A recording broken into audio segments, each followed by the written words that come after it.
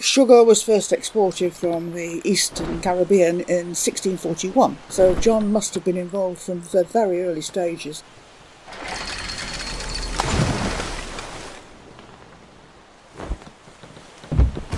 Welcome to 100 Years, 100 Objects, stories from the collections of Lancaster City Museums. My name is Rachel Roberts, Collections Registrar at Lancaster City Museums. 2023 marks 100 years of our museums and collections, and we're celebrating by examining 100 intriguing objects that help tell the story of Lancaster, Morecambe and the surrounding area. Today's object takes us into the life of one of Lancaster's early merchants, a man who made his fortune as a sugar dealer, but who didn't leave as many documents or portraits behind as some of the other better-known merchants. Today's object is a merchant token issued by John Lawson.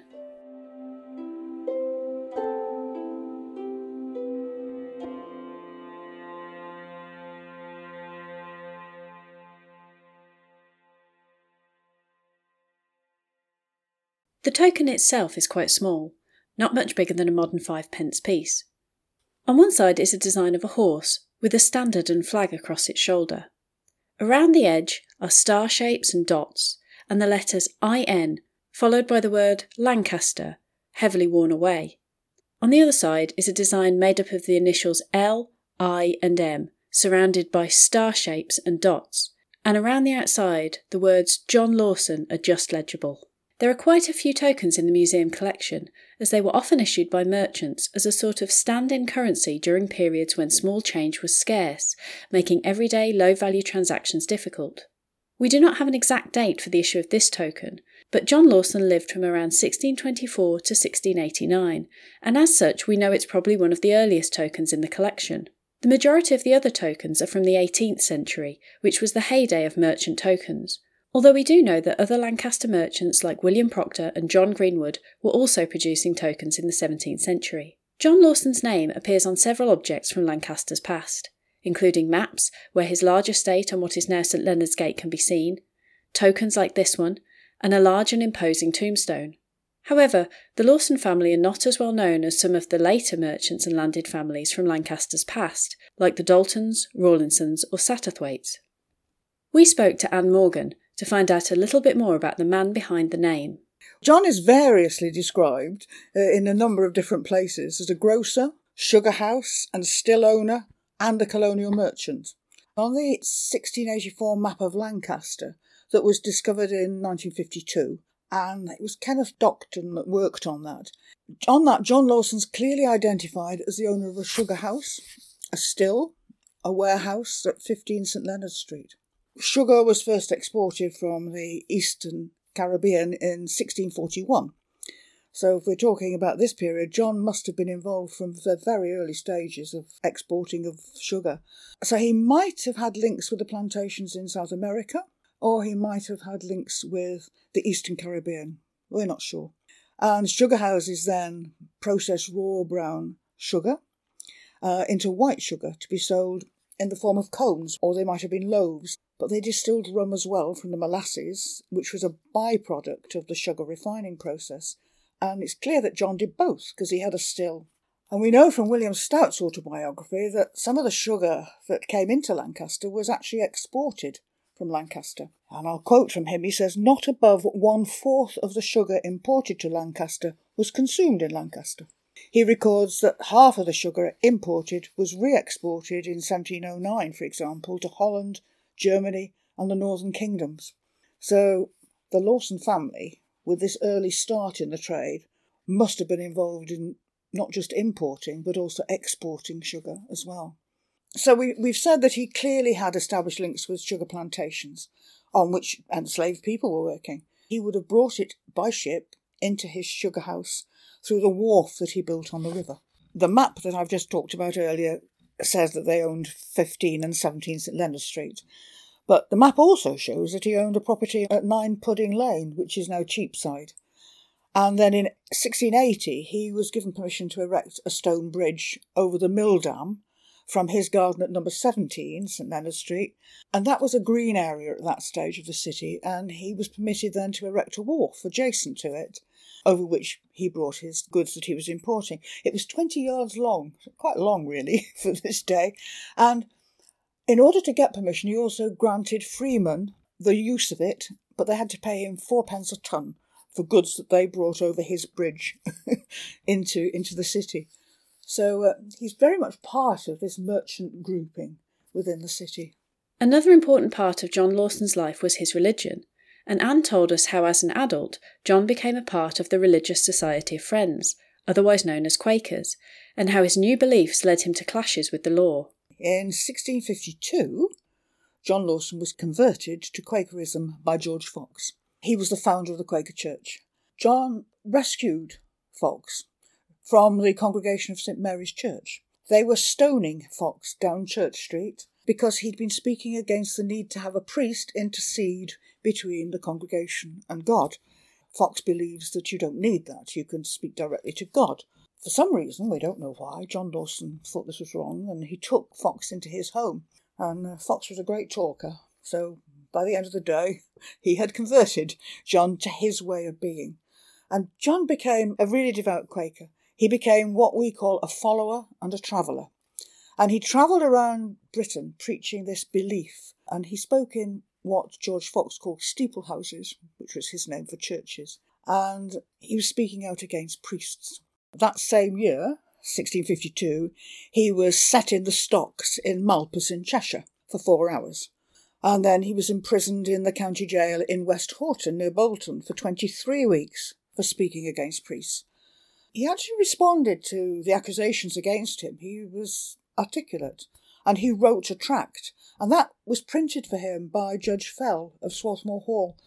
He was fined £20, the equivalent of £4,115 today, in Lancaster, for again speaking in the steeple house, and then he didn't pay the fine. So he spent a year in prison in the castle, supported by his fellow Quakers, who provided food, candles and blankets to him whilst he was there. And then again in 1660 he's taken to the castle for refusing to swear an oath. Quakers don't swear an oath.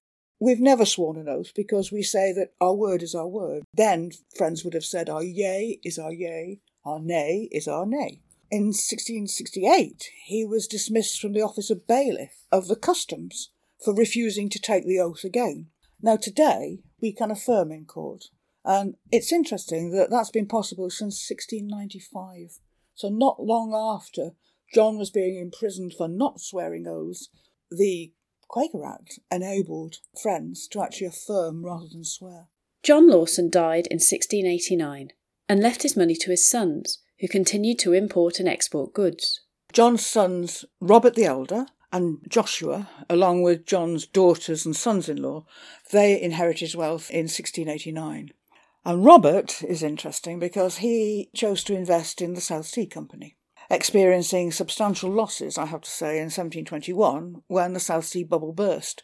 And that was the war with Spain and seizing of company property and corruption amongst the board of directors and so on, including government cabinet ministers. And that led to the stock collapsing.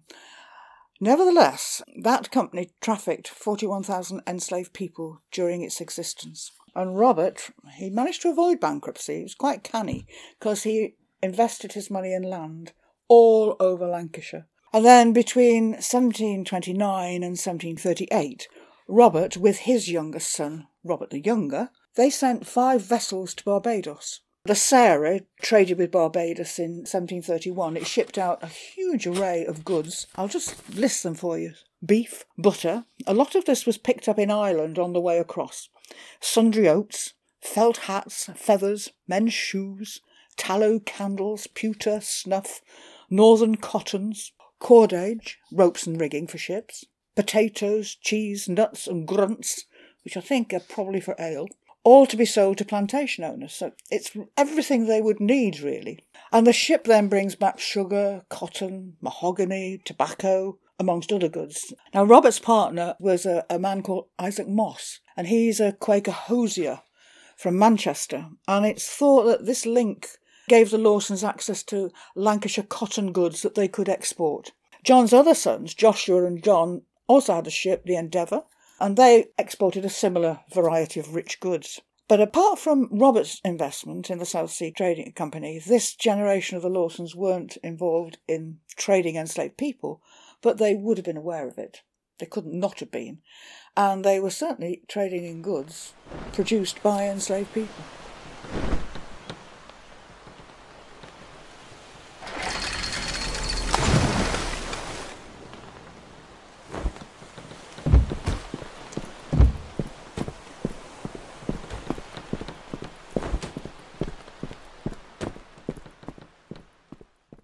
But in the time of John's children and grandchildren, the product that had originally created their family's wealth, sugar, became a focus for the growing movement which aimed to end slavery. The truth is that the sweetness of sugar, shall we say, hid the violence of its production. The Caribbean plantations were absolutely infamous for the high rate of mortality and deficiencies in diet, shelter and clothing of the people that were working on the plantations. They were brutal conditions, if we're really honest. And tropical diseases contributed to the death toll as well. So on the sugar plantations, death toll was about 50% higher than on the coffee plantations, for example. It was really dreadful. And the abolitionist movement, when it got going, one of their most successful campaigns was to encourage British people, especially women, not to buy or use goods produced by people who were enslaved in the West Indies, particularly sugar. It's said that about 300,000 people in Britain boycotted sugar and signed petitions, and sales dropped dramatically around the country. And it was the nonconformist churches, like we Quakers, who were active in promoting the boycott of sugar and other slave-produced goods as well. About 100 petitions were presented to Parliament at this time. People like William Wilberforce, he was able to say, look, there's a huge number of people in the country that believe in abolition. So he could confidently assert an argument that reflected a national concern rather than his personal concern. And so we get a stage where abolition then becomes, through the sugar boycott, a sort of election issue, and pressures being put on people standing for Parliament to state their position. And it's quite interesting looking at the Rawlinson family. Abraham Rawlinson, who had been the MP for Lancaster, absolutely opposed to the sugar boycott, pro-enslaving, opposed to abolition. In his letter book in 1792, he writes, "The people in England want to lower the price of sugar, and yet continue presenting petitions from all quarters to Parliament to procure the abolition of the slave trade. Many have left off the use of sugar for the purpose of putting a stop to the slave trade. If the custom became prevalent of eating and using nothing that had been touched by slaves, we may soon expect to see people in the state of their first nature, naked in the field, feeding like Nebuchadnezzar upon grass. What wonders their philanthropy or enthusiasm will produce is unknown." To finish our story, Anne told us about one last generation of the Lawson family, someone who helped to build a brand new community at the mouth of the River Lune, although not one that proved very profitable for himself. Robert Lawson is John's grandson. He's the son of Joshua. Robert Lawson marries Mercy Moss. She was in fact the daughter of the gentleman we've just been talking about, the hosier Isaac Moss from Manchester. And Robert developed the port of Sunderland Point as a dock and as an outpost of the port of Lancaster. And it's claimed actually that the first bale of cotton for the Lancashire cotton industry landed there. There's no proof, but that's claimed. So we find Robert building this port, and apparently the merchants of Lancaster would gather to Sunderland Hall out on the point and watch for the ships coming in. He was actually declared bankrupt in 1728, but he wasn't disowned by friends, which is really unusual because Quakers are entreated not to run into debt beyond what they were able to pay. And still are. And William Stout provides us a really interesting description that gives us a different picture of the picture that's been put out about why Robert Lawson failed in business. It's said that it failed because Glasson Dock was being built.